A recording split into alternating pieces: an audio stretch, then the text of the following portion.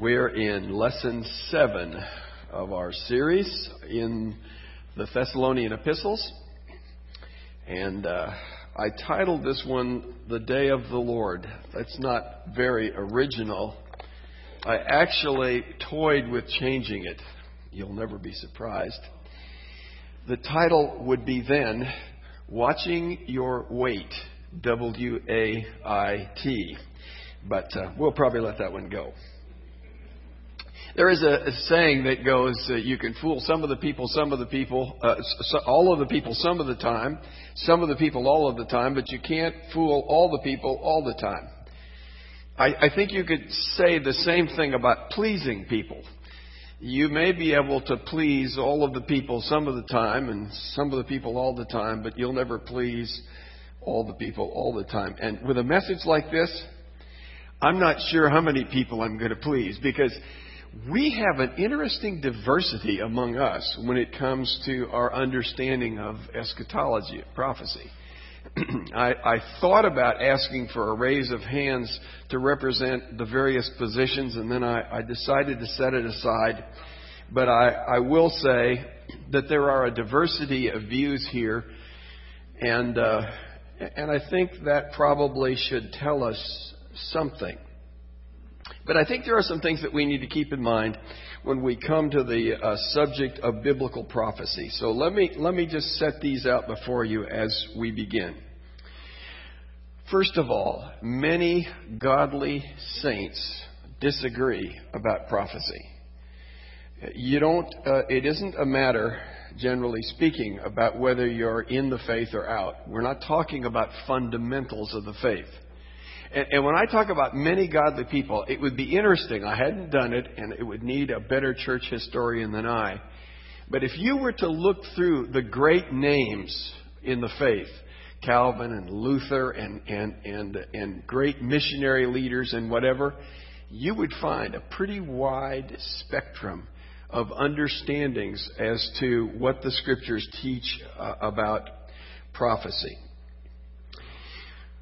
Some people have changed their minds about prophecy. I've actually been pretty interested to talk to some of my friends in ministry and have them say to me, well, I'm rethinking my position about that. And so there has been some mind changing.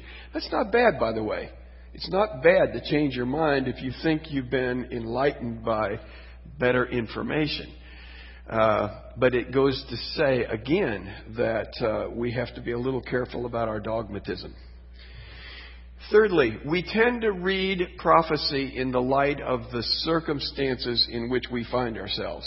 It is interesting the way different eschatological views change with circumstances. At the end of when the war to end all wars was fought, then things like postmillennialism became more popular because it looked like we were ushering in this wonderful new age. It's kind of passed away now because obviously things are looking a little different. So all of us read prophecy in the light of where we are. For example, just take the Antichrist. Down through the centuries, the Antichrist has been countless people. But you always pick the bad boy of your times, and you say to yourself, that's got to be him. Well, it could be him, could have been him. It wasn't. So we have to be mindful of the fact that our circumstances really do affect the way in which we read Scripture. And I should point out to you that the Thessalonians were not living in days exactly like ours. They were living in times of fairly significant persecution. And persecuted saints tend to view some prophecies a little different than we do. Fifth, in my notes, we are tempted to fill in the blanks. And I was thinking about this in terms of who we are. Generally, as a church, maybe even as the church in Dallas, we are really into Bible doctrine and Bible knowledge. And there is nothing wrong with that. The problem is when Bible doctrine has blanks, we don't like them. We don't like not having something to fill in at every place where there's a gap. And when it comes to prophecy, there are gaps. God has deliberately not told us certain things. And we find it difficult. I'll say for myself, I find it difficult to live with those gaps because I keep wanting to fill it in somehow. Like a crossword puzzle, you just can't stand to leave the thing empty, even though that may be the way God has determined it should be. We should focus on those things that are clearly stated. Clearly, emphatically, and hopefully repeatedly stated. Those are camels. And Jesus says you ought to stick with the camels and not get too uptight about the gnats. But the problem is the gnats are more fascinating because not as many people see them. And in addition to the gnats, there are those things that just aren't said, that are mysteries on purpose. And we need to leave those, I think, alone. We should focus on application. When you look at our text, it's mainly about application. There are a lot of things in this text that people who are interested in prophecy would like to find, but don't here. And all we can say is, when you look at what Paul is writing about here, he's writing about how Christians think and act, about conduct. If we stayed on Paul's emphasis on conduct, we would have very little disagreement amongst believers about this text. When we depart and move elsewhere, we have a little more trouble. We tend to view prophecy through some sort of grid. All of us like to organize our thoughts and our material, and we call that systematic theology. It's a good thing to have, and it's an important thing to have. We need to understand that when a text says, if any two people agree on this in prayer, they'll have it. We need to understand there are other things about prayer that need to be considered as well. Systematic theology is important. But we all tend to view the prophetic details of Scripture in the light of some kind of system. And all I want to say to you is, I don't know of any system without difficulties. Now that ought to just humble us a little bit. No system is perfect. Every system has those things which just give you pause for thought, and we learn to live with them within our system, but every system has its flaws. We ought to take note. That seems to say that no one system is probably 100% right, and all of the others are 100% wrong. Now, I want to talk about my conviction and personal confession. I'll start with a confession first and get it over with. Prophecy is not my passion. I don't know why. It is not my passion. Some of that may be that in my education, prophecy was such an emphasized point that I just kind of wore thin on it. But it's not the hottest button in my list of buttons on my dash. And so I realized that there are other people for whom it really is a more important and emphatic matter. I'm rethinking it. Years ago when I taught the book of Revelation, and we got to Revelation chapter 3, I made the comment that most people, I said at that moment in time, at this point in time, I believe in a pre-tribulation rapture. But I want to tell you folks, most of you believe it because it's what you want to believe. It's the easiest doctrine to believe. And not because the evidence is so compelling you had no other choice. And I said at that point in time, I may change my mind. Just want you to know, I might change my mind. I'm in the rethinking process. And I think I have changed my mind actually at that point. But I'm looking again at the whole thing, not throwing it all out, but giving some reevaluation, and therefore my dogmatism level is a little low. But there's another factor, and this I've observed from being in very good churches. Churches where the exposition of Scripture is viewed as very important and it's highly regarded. Preachers have difficulty downgrading their teaching based on the level of certainty in Scripture. Years ago, when I was involved in a church, there were certain elements of prophecy that were dogmatically taught. And then some people changed their minds and different people came along. And there are people that were sitting in the pews who heard it said, they thought, this is the right view and all these other guys are wrong. And it was said with such dogmatism that it was like, you got to believe this. And then when somebody comes along and challenges that or says something different, people are saying, wait a minute. If this thing they held so dogmatically has changed, what about all the other stuff they hold dogmatically? So I try to distinguish. I have a commitment that I try to teach the Scriptures with the level of certainty and dogmatism I see in the Scriptures. Now, obviously, other people see things a little differently than I do, and they see dogmatism where I don't. But my contention is that when I preach the Word of God, I need to say to you, I've got a little wiggle room on this point. And therefore, if I do move a little one way or the other, or other people do, nobody gets particularly bent out of shape. The other thing I would say is that I have a little different view of my preaching than maybe some others do who preach. I am convinced that my preaching is fallible, as you are. And what I see in that is not that there's a congregation here who is waiting to be informed about everything they ought to think or believe, and that I'm supposed to fill all that in for you. My job is to help you become a better student of Scripture. And there are times where I may say something that some of you are going to sit back and say, I don't buy that at all.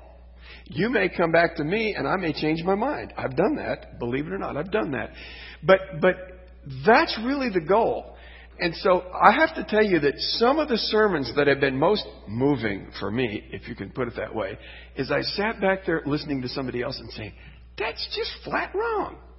And man, when I preach that text the next time, I'm going to fix it, you know.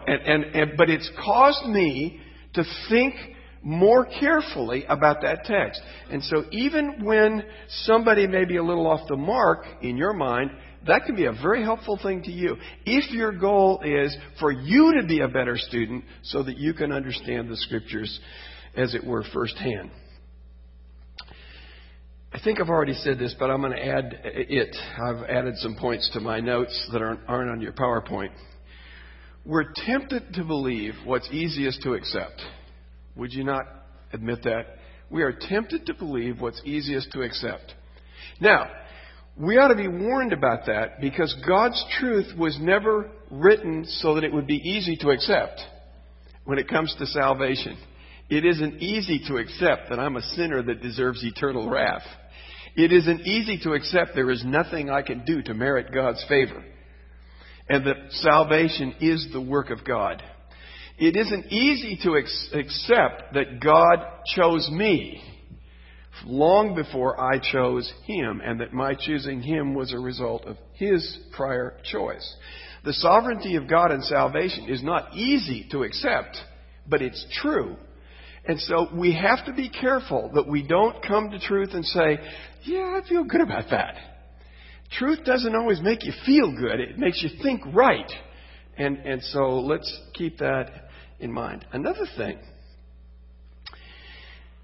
Hebrews, where we just were not long ago, says it's really all about faith. And faith is believing in what isn't seen. And for some of us, what we'd like is a nice, neat roadmap of prophecy so that we have all this, and when the Lord comes, we're just checking them off. Yep, got that right. Yeah, he's got that one right. And go down the list. But the reality is, it's about things that aren't seen. And that means it's going to be about things that aren't said. And in those instances, we have nothing left to do but trust. To trust Him in those gaps wherever they may be. Well, I've already said this too, but I'll just say it one more time. I'm not sure that all preachers are as honest as they ought to be when they preach. I'm not sure that all preachers feel the freedom to tell people, I'm not really as clear on this point as I am on that one over there. But I think we ought to be. I think we ought to be honest about those things which are dead certain, and those things which are more in the realm of conviction or even of speculation. And you know I've been known to climb out on that limb sometimes myself. Paul has prepared us. And I think one of the things that we need to see in Thessalonians is that while Paul has mentioned the second coming of our Lord in virtually every chapter, it sort of builds. And so I've been encouraged by some to take the time, and I may do that, to spell out, okay, even though you're wavering around, where are you at this point in time? I think I may come to that when I get to 2 Thessalonians, because that's where Paul really begins to develop things more fully.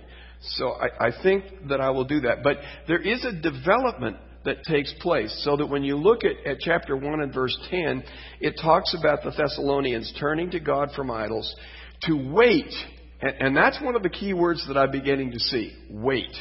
It's not what we like to do, but it's what we're called to do. And waiting is often where some of our biggest problems come. To wait for His Son from heaven, whom He raised from the dead and delivers us from the wrath to come. Now that's sort of laying out the major themes without explaining them. And as the text develops in 1 and 2 Thessalonians, we get more information. I left a verse out, not because I forgot it, although I've done that, but because I didn't have room on this slide. We really should start in chapter 2 with verse 16, where it says, wrath has come upon them, and the translations differ a little bit, but completely or whatever. So that in 2:16, it's talking about those who oppose the preaching of the gospel to Gentiles. And he says, wrath has come upon them completely. And so what you see is that when the Lord comes, there is going to be wrath toward those who actively oppose the gospel and its preaching. Then in verses 19 and 20, you see the positive side of that, because he says that's going to be where your hope and your joy and your crown is. Those saints into whose lives Paul has poured his life, they will be there, and they will be part of his joy and glory in the second coming of our Lord. Verse 13 of chapter 3. So that He may establish your hearts blameless in holiness before God and Father, our God and Father, at the coming of our Lord Jesus Christ with all His saints. So here you see the goal of sanctification, which is to perfect the saints so that they are ready to meet our Lord. Not perfect, but that they are ready to meet our Lord. And the word all there, I think, is critical, because he's about to talk about the resurrection of those saints who are dead in chapter 4. And that really does mean, therefore, all. And then, of course, we have chapter 5, verses 1 through 11, which will come. But let's look at chapter 4, verses 16 and 17. The Lord Himself will come down from heaven with a shout of command, with the voice of the archangel, with the trumpet of God. The dead in Christ will rise first. Then we who are alive, who are left, will suddenly be caught up together with them in the clouds to meet the Lord in the air. And thus we will always be with the Lord. I see this passage as speaking about our Lord's second coming primarily in terms of its benefits and blessings for believers. When I get to chapter 5, I see this text, the coming of our Lord Jesus, and its impact for unbelievers, and the contrast there between how unbelievers view the second coming and how believers view the second coming, and how they behave in a way that corresponds to that. Now, I've already told you that I don't expect to cover all this text thoroughly, and I've left myself some wiggle room next week to get back into these verses if need be. But I don't think that we can study this text without understanding the day of the Lord. It seems to me this is the critical phrase in chapter 5, 1 through 11. And if we don't understand the day of the Lord, then we're not going to get what Paul is talking about. So here, given all those texts that I gave you in your study guides, here is how I would summarize the day of the Lord in the Old Testament. The day of the Lord is a day of judgment. It is a day of judgment on Israel's enemies. And so it is a time when Israel's enemies are going to be judged, and in a sense, God's going to vindicate and liberate Israel. In the Isaiah 13 passage, the enemy is Babylon. But in other passages that speak of the day of the Lord, other places would be mentioned, other empires that have given difficulty to the people of God, and God is going to bring His judgment upon them. That's not dissimilar from what we see in 2 Thessalonians chapter 1, but I'll get to that in a moment. Secondly, the day of God's judgment comes on disobedient Israel. You notice that text in Amos chapter 5. There were people who were saying, the day of the Lord, the day of the Lord, and they were thinking of it in terms of category A. They were thinking about, here is the time when God is going to come and He is going to whoop my enemies and He's going to get them good. And God says to him through Amos, actually the day of the Lord is the day when God comes to judge sinners. And what he's saying is, among whom some of you are chief, to use Paul's words. And so Amos is saying to him, you guys ought to be real careful about saying, I'm eager for the day of the Lord to come, if you're living in sin. Because the day of the Lord is going to be a day in which God is going to come in judgment upon you. Now, this next text, that was Amos 5, in Ezekiel chapter 13 is interesting in the light of what Paul says in our text, that they say peace and safety or peace and security. And they're thinking that it's a time when they're the safest, when in reality the judgment of God is imminent and they're not even seeing that it's coming. Here he says that God's day of the Lord will bring about punishment on those false prophets who have been speaking prophecies that are not of God, but that are giving comfort and consolation to Israelites in their sin. And so God says, not only am I coming generally upon the nation Israel in its sin, but I'm also coming upon those in particular who have actually facilitated that sin by false prophecy. An interesting text, remember the last chapter of the Old Testament, Malachi chapter 4, and that's where he says, I will send Elijah before the great and coming day of the Lord. So there we see that the day of judgment is coming, but before that day of judgment, Elijah is going to come and talk, and then it talks about turning the hearts of the sons to the fathers and the fathers to the son. And so there is some hope that there is a day coming when God is going to bring deliverance before that judgment falls. And of course, that's the text that will be prominent to us as we move into the New Testament. Now, the final one I'm looking at this point is Joel chapter 2. And that's the time, this is the clearest, because some of the texts on the day of the Lord are almost exclusively judgment texts and not really an emphasis on salvation. In Joel chapter 2, you have the day of the Lord described as a day of judgment. But then you have a call to repentance and the promise of blessing for those who do repent. This is the text that Peter picks up in Acts chapter 2 when he's preaching at Pentecost, and he's going to say, in effect, you executed the Son of God, but God has raised Him from the dead and He's coming back to judge His enemies. But he lands on that text in Joel and says, but this is the opportunity to repent. And that judgment then would not come upon you, but you would enter into the blessings which God offers. So that's kind of a quick summation of the Old Testament in terms of the day of the Lord.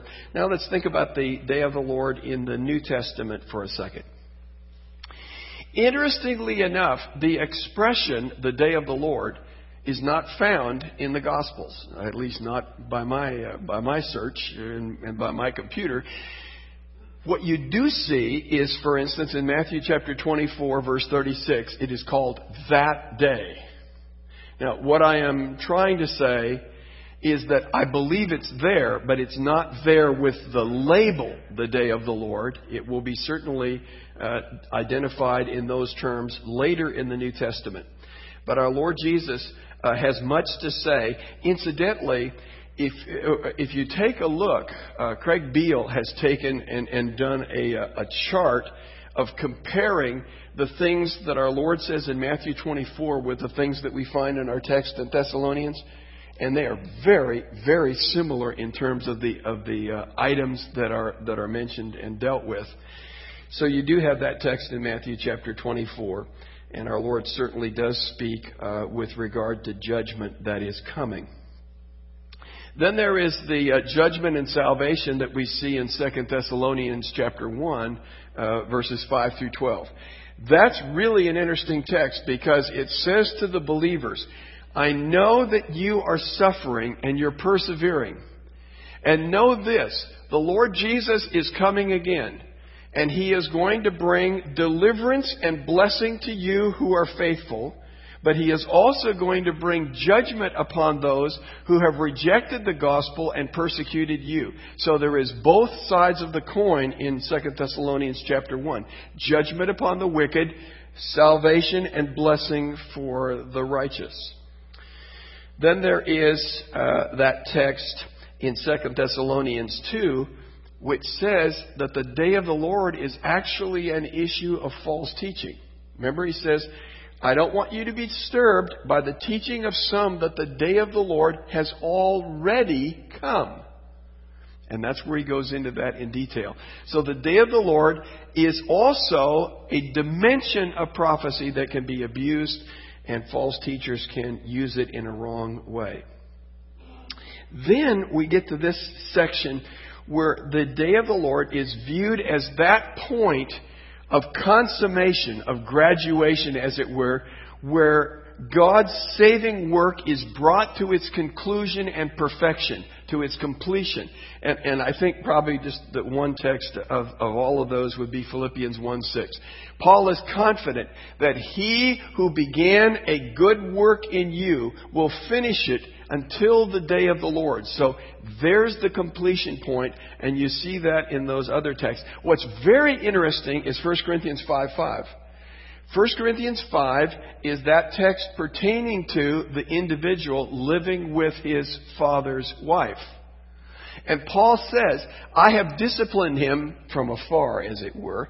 I have disciplined him from afar for the destruction of his flesh, so that his soul may be saved in the day of the Lord. So even for that rascal, who is truly a believer, there is discipline that is being exercised with the view to him being presented, as it were, to Christ in good standing before Him.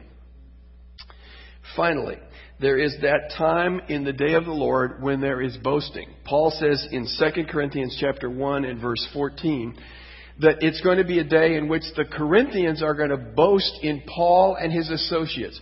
They are going to boast and delight because of their coming with the gospel and their faithful ministry, and in effect, they're being used of God as the instruments by which they would be saved and grow in their faith, and now they stand before the Lord Jesus. Remember, Paul says in 2 Corinthians chapter 11 that I want to present you as a bride, spotless before Him. That was Paul's goal, is to present these saints faultless before God. And now here they stand, as it were, on the day of the Lord saying, praise God for Paul, that rascal. He made my life miserable. He got all over me for some of the things I was doing, but he was getting me in the right place. And then there is that dimension where Paul will boast and rejoice, not only over the Thessalonians, as we've already read, who is our hope, our joy, our crown of rejoicing, but also the Philippians, that he is going to rejoice over them in the time of the coming of the Lord. So what you see is the day of the Lord is a day of judgment, but it's also a day of consummation and blessing and rejoicing for those who know the Lord Jesus. Now let's talk about some possible problems that may be related to this. I was looking at the commentaries and observing why they thought this subject arose. And at least some of them took the position that this was a question that the Thessalonians had asked Paul about, and he was now answering it. That expression, now concerning, is found in 1 Corinthians and here. And in some instances, it may well be a response to a question that's been raised. I'm not positive that that's true here. And the reason I'm not so sure is because I think Paul understood some of the difficulties and the downsides, as it were, that are related to the day of the Lord. Let me just go through them quickly. For the unsaved, it would be them being caught off guard when they are not ready. In other words, when they're not saved. And you see that in relationship to those in the days of Noah. They were eating and drinking and carrying on, thinking everything's going to be just like it always was. And those in the days of Sodom and Gomorrah. Unprepared. That's one risk for the unbelievers. There is with that a false sense of security on the part of unbelievers. They not only are living their lives unaware of the judgment that's going to come, they are confident it isn't coming. Now think in your minds of 2 Peter chapter 3, where he says that there are going to be many who are going to say, where is the promise of His coming? You know, that day of the Lord. Where's the promise? From the days of, long ago. Nothing's happened. He hasn't come yet. He's not coming. That's the conclusion they gained from the delay. Now, Peter is going to say they don't understand God's purpose in His delay is to show patience so that some will come to faith. It is not slackness on God's part, but salvation that motivates our Lord. This is personal opinion, so you can put it off in that category in the theological toolies and make of it what you wish. I think when people think that there's peace and security, my sense, and it's because I'm looking at our world through our own circumstances, I believe in those final days, Christians are going to be viewed as the Al-Qaeda of the world. And that those who are unbelievers are going to attack Christians and Christianity as the source of all evil. If I read Scripture correctly, there's going to be a time when it looks like the world is prevailing in that regard. And it's in that moment of time I can see unbelievers saying, that takes care of that. We got these Christians under control. We couldn't be more secure. That's what we're saying about Afghanistan, Baghdad, and Al-Qaeda. If we could just get those guys under control, then we could live and be secure. They feel, whatever the reason, they feel an unreal confidence that not only are they safe, but it's just certain. They're there. There's not even a wisp, seemingly, of doubt. Thirdly, saints may not be prepared. There's the kind of scary part, isn't it? When you look at the Lord's warning about being ready and Him finding us doing what He has called us to do, the great danger would be for the saint to say, in effect, our Master is long in coming. He won't be here for a long time, so it doesn't matter. It's interesting, and I throw that instance of Proverbs chapter 7, context is way off. But there, Madame Folly is saying, my husband's gone on a long trip. Inference? We can do whatever we want. It's the same logic, I think, that a Christian might fall into, just as unbelievers have, that it really doesn't matter. It's like going off on vacation, leaving your kids, your adult kids at home, and saying, now I expect the house to be clean. And what they say is, okay, I know their flight's Thursday at 1 o'clock, so Wednesday night it's going to be a panic. We're going to clean this joint up. But see, you're just going to, you're going to cram for finals. And they get caught off guard because we don't know the day. False teaching and being deceived. Jesus, the first thing He says to His disciples, when Jesus says not one stone's going to be left on top of another and so on, and they say, what are the signs that these things are going to be? The first thing Jesus says is, be careful you're not deceived. So there's obviously occasion for false teaching, and we see that in 2 Thessalonians chapter 2. There's also the warning in Matthew 24 about being alarmed, because Jesus is saying, before I come, there are going to be some bad things that are going to take place. There are going to be some painful things, and it's possible that believers might be alarmed by that. Don't be alarmed. And in addition with that, disunity. He says that the love of some will grow cold. In fact, some will hate one another. Those will be hard, difficult days, as Jesus describes them. And of course, the last one is the fixation on its timing. Isn't it interesting that when you find you're talking about times and seasons, you have to go back to Acts chapter 1, and here are the disciples beating that old familiar drum. When is it going to happen? And of course, they're hoping sooner than later. But Jesus basically says, it isn't your business to know when. It is your business to proclaim the gospel to those who are lost in their sin. I think I see a connection between our text. There's a lot of connections between our text and chapter 4, verses 13 through 18. But I think they relate to waiting. If you think about 1 Thessalonians, here's one question. Paul is delayed in his coming to them, right? Paul left them rather abruptly, as necessity would have it. He tried to return, but Satan had hindered him. He tried multiple times to return, and Satan hindered him.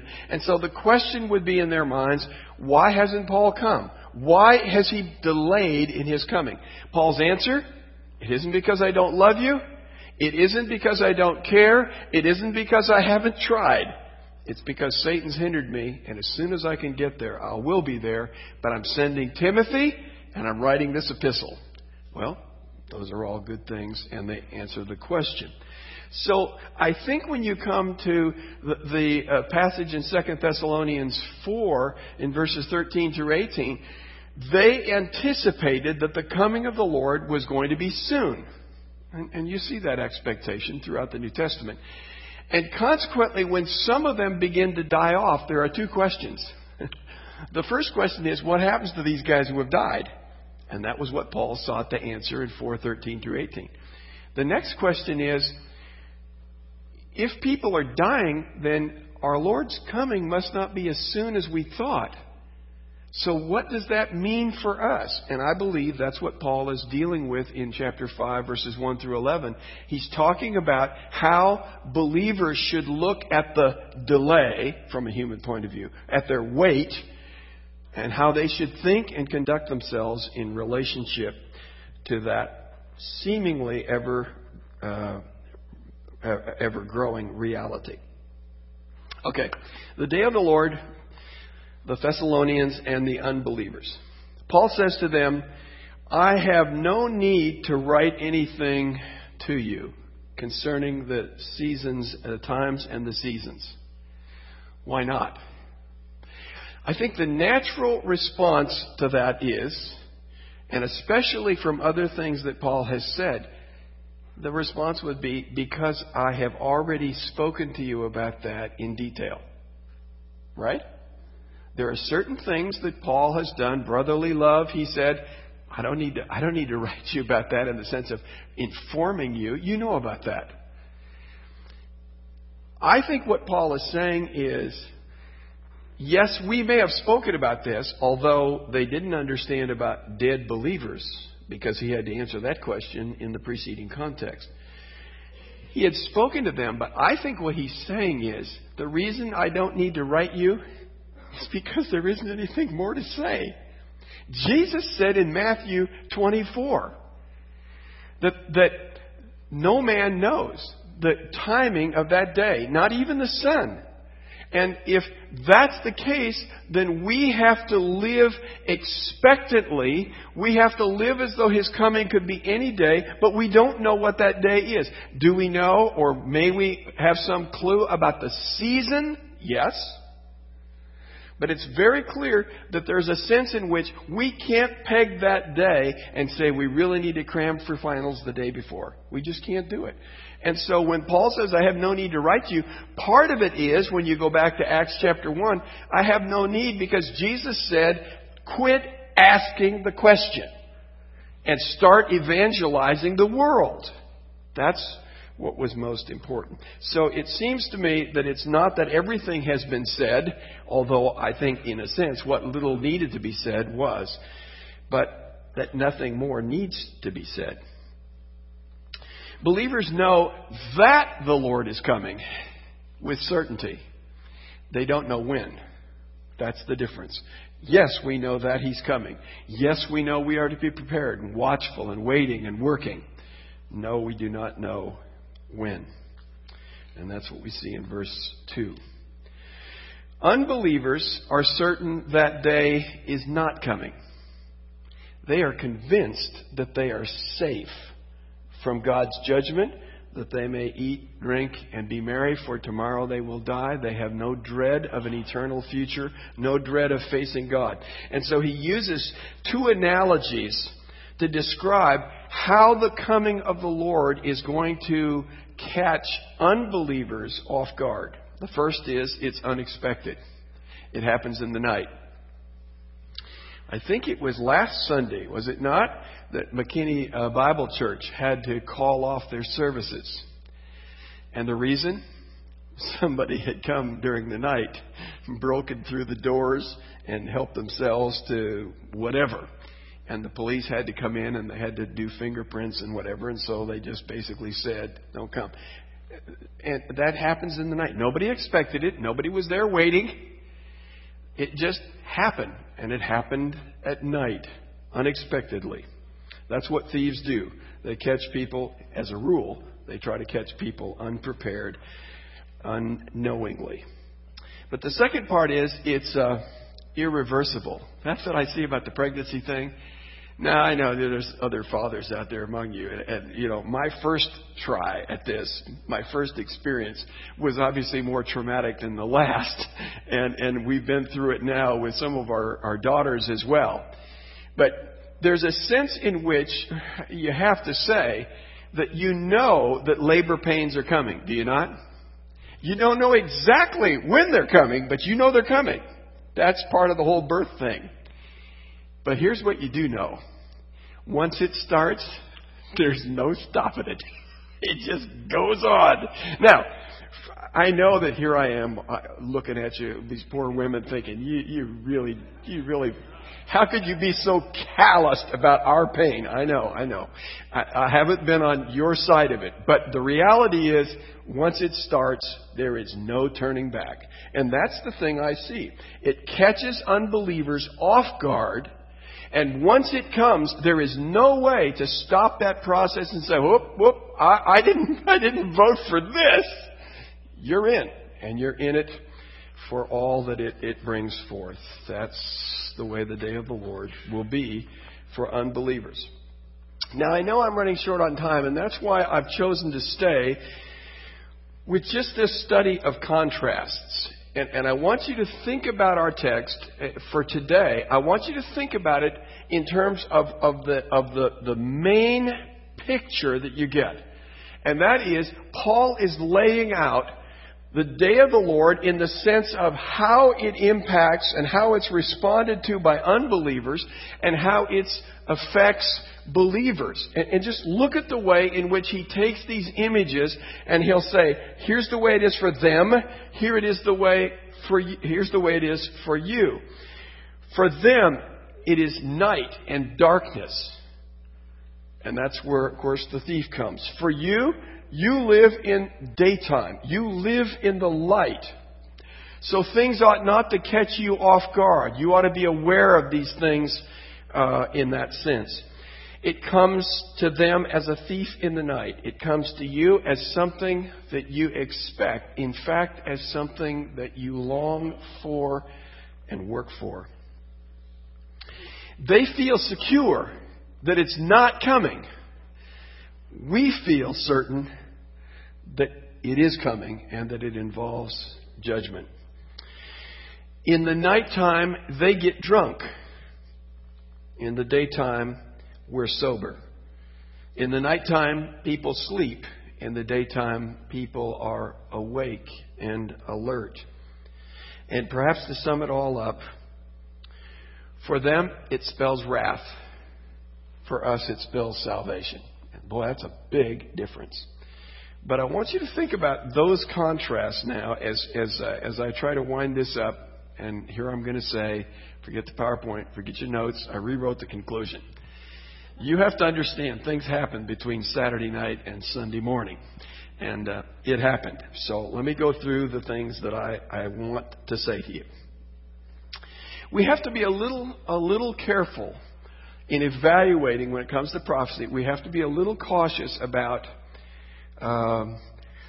teaching that's too dogmatic on prophecy. There are some things that are certain. Wherever they are, dogmatism's called for. I'll never forget in my young years as a preacher, I asked the question of one of the great scholars, I thought, and I still think, and I said, in effect, do you think an elder in the new work, we called it back then because it was all theoretical, do you think that he would have to be pre-trib? And he smiled and he said, Dr. Walvoord wouldn't like this, but no, I don't think so.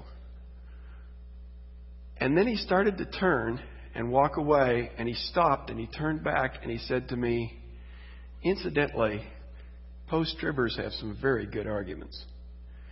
And the reason I'm telling you that is here I was a young preacher, and I have been hearing preaching on eschatology with a great deal of dogmatism and definiteness. And here was somebody I've been hearing it from telling me these other guys had good arguments.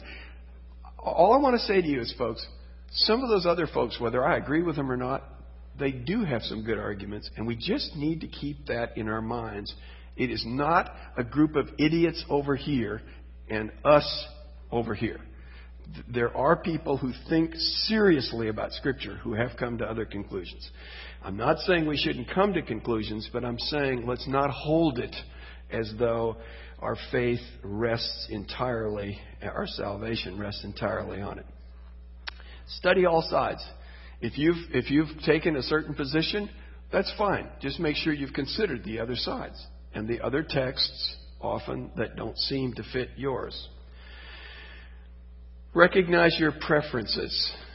Recognize your preferences, because our preferences have a way of working their way into our theology. I hate to admit it, but I think it's true. And so take your preferences and your desires into account. Fourthly, what does this text do for us? And I would say it really ought to do something for us in the realm of evangelism. As I read these verses, unless I am absolutely cold and calloused, I am thinking about those members of my family. I'm thinking about those people in my neighborhood. I'm thinking about other people in the city of Richardson that I don't even know. And I realize those people are headed for this destiny. And that ought to do something to me. Now, the other thing that it does for me in the realm of evangelism is this. When I read the description of the sort of certainty and security that an unbeliever has, I have to say to myself, there is no way, humanly speaking, that the lost are going to be saved. Folks, they think we're nuts. They think we're ill-informed. It's not them who are in trouble. It's us. And that says to me the only way that anybody is ever going to be saved is through the work of God. It is He who is going to have to break through that smug, self-righteous self-confidence that no judgment's coming. He has, He can, and He will. And what that means for me is if I really care about my unsaved relatives and neighbors and acquaintances, I better be praying for them. I better be praying because the opposition and the odds are incredible. But the dangers are such that I ought not to be untouched. Faith, love, and hope. This text gives me a little different look. And you notice now it describes that as armor. I'd say a couple of things. One, you think immediately of Ephesians chapter 6, don't you? You know, the helmet and the sword and all that stuff. It's interesting that somehow Paul doesn't feel the necessity of just repeating what he wrote to the Ephesians. And he doesn't feel the necessity of having faith be equated with one implement of armor. He sort of swaps them around here. And I think the point is this. When Christians look forward to the future and the difficulties and the opposition that will be there, what he's saying is, these things which he began the book praising the Thessalonians for having and in which they are growing, he now says, faith, love, and hope are your means of protection in the spiritual warfare in which we should be engaged. I'm going to make this my last point. Worldliness. If, when we look at the contrasts between the way in which unbelievers look at the day of the Lord and respond to it as opposed to the way we do, it's contrast every which way, is it not? What I really want people to see is from Ephesians chapter 4 and other texts, is that the process of sanctification involves every aspect of a person's life. I said that when I was dealing with sanctification and sexuality in early chapter 4. Sanctification involves every aspect, every dimension of the believer's life. And so we need to see the difference between the way in which God wants us to live and the way in which we used to live as worldlings. So in a sense, when Paul is describing these characteristics, he's really describing the way the Thessalonians were, not just the way other people will be or are. What I'm saying is this. When you come to those words, encourage one another, I would say this. We will not be looking toward the coming of our Lord the way we ought to if we are too cozy with the world. Will we? If we're too cozy with the world, we're going to think the way they do. We're going to think we've got lots of time. We're going to think we might as well just enjoy ourselves and indulge ourselves in pleasures that are illicit and whatever. And we're going to be in a lot of trouble. The world is not encouraging us to think rightly about the second coming of Christ. And that's why we need to be people of the Word, because that's why He tells us. We need to be people of the Word, and we need to be people of the church. I mean that in the sense of Hebrews chapter 10, verses 24 and 25.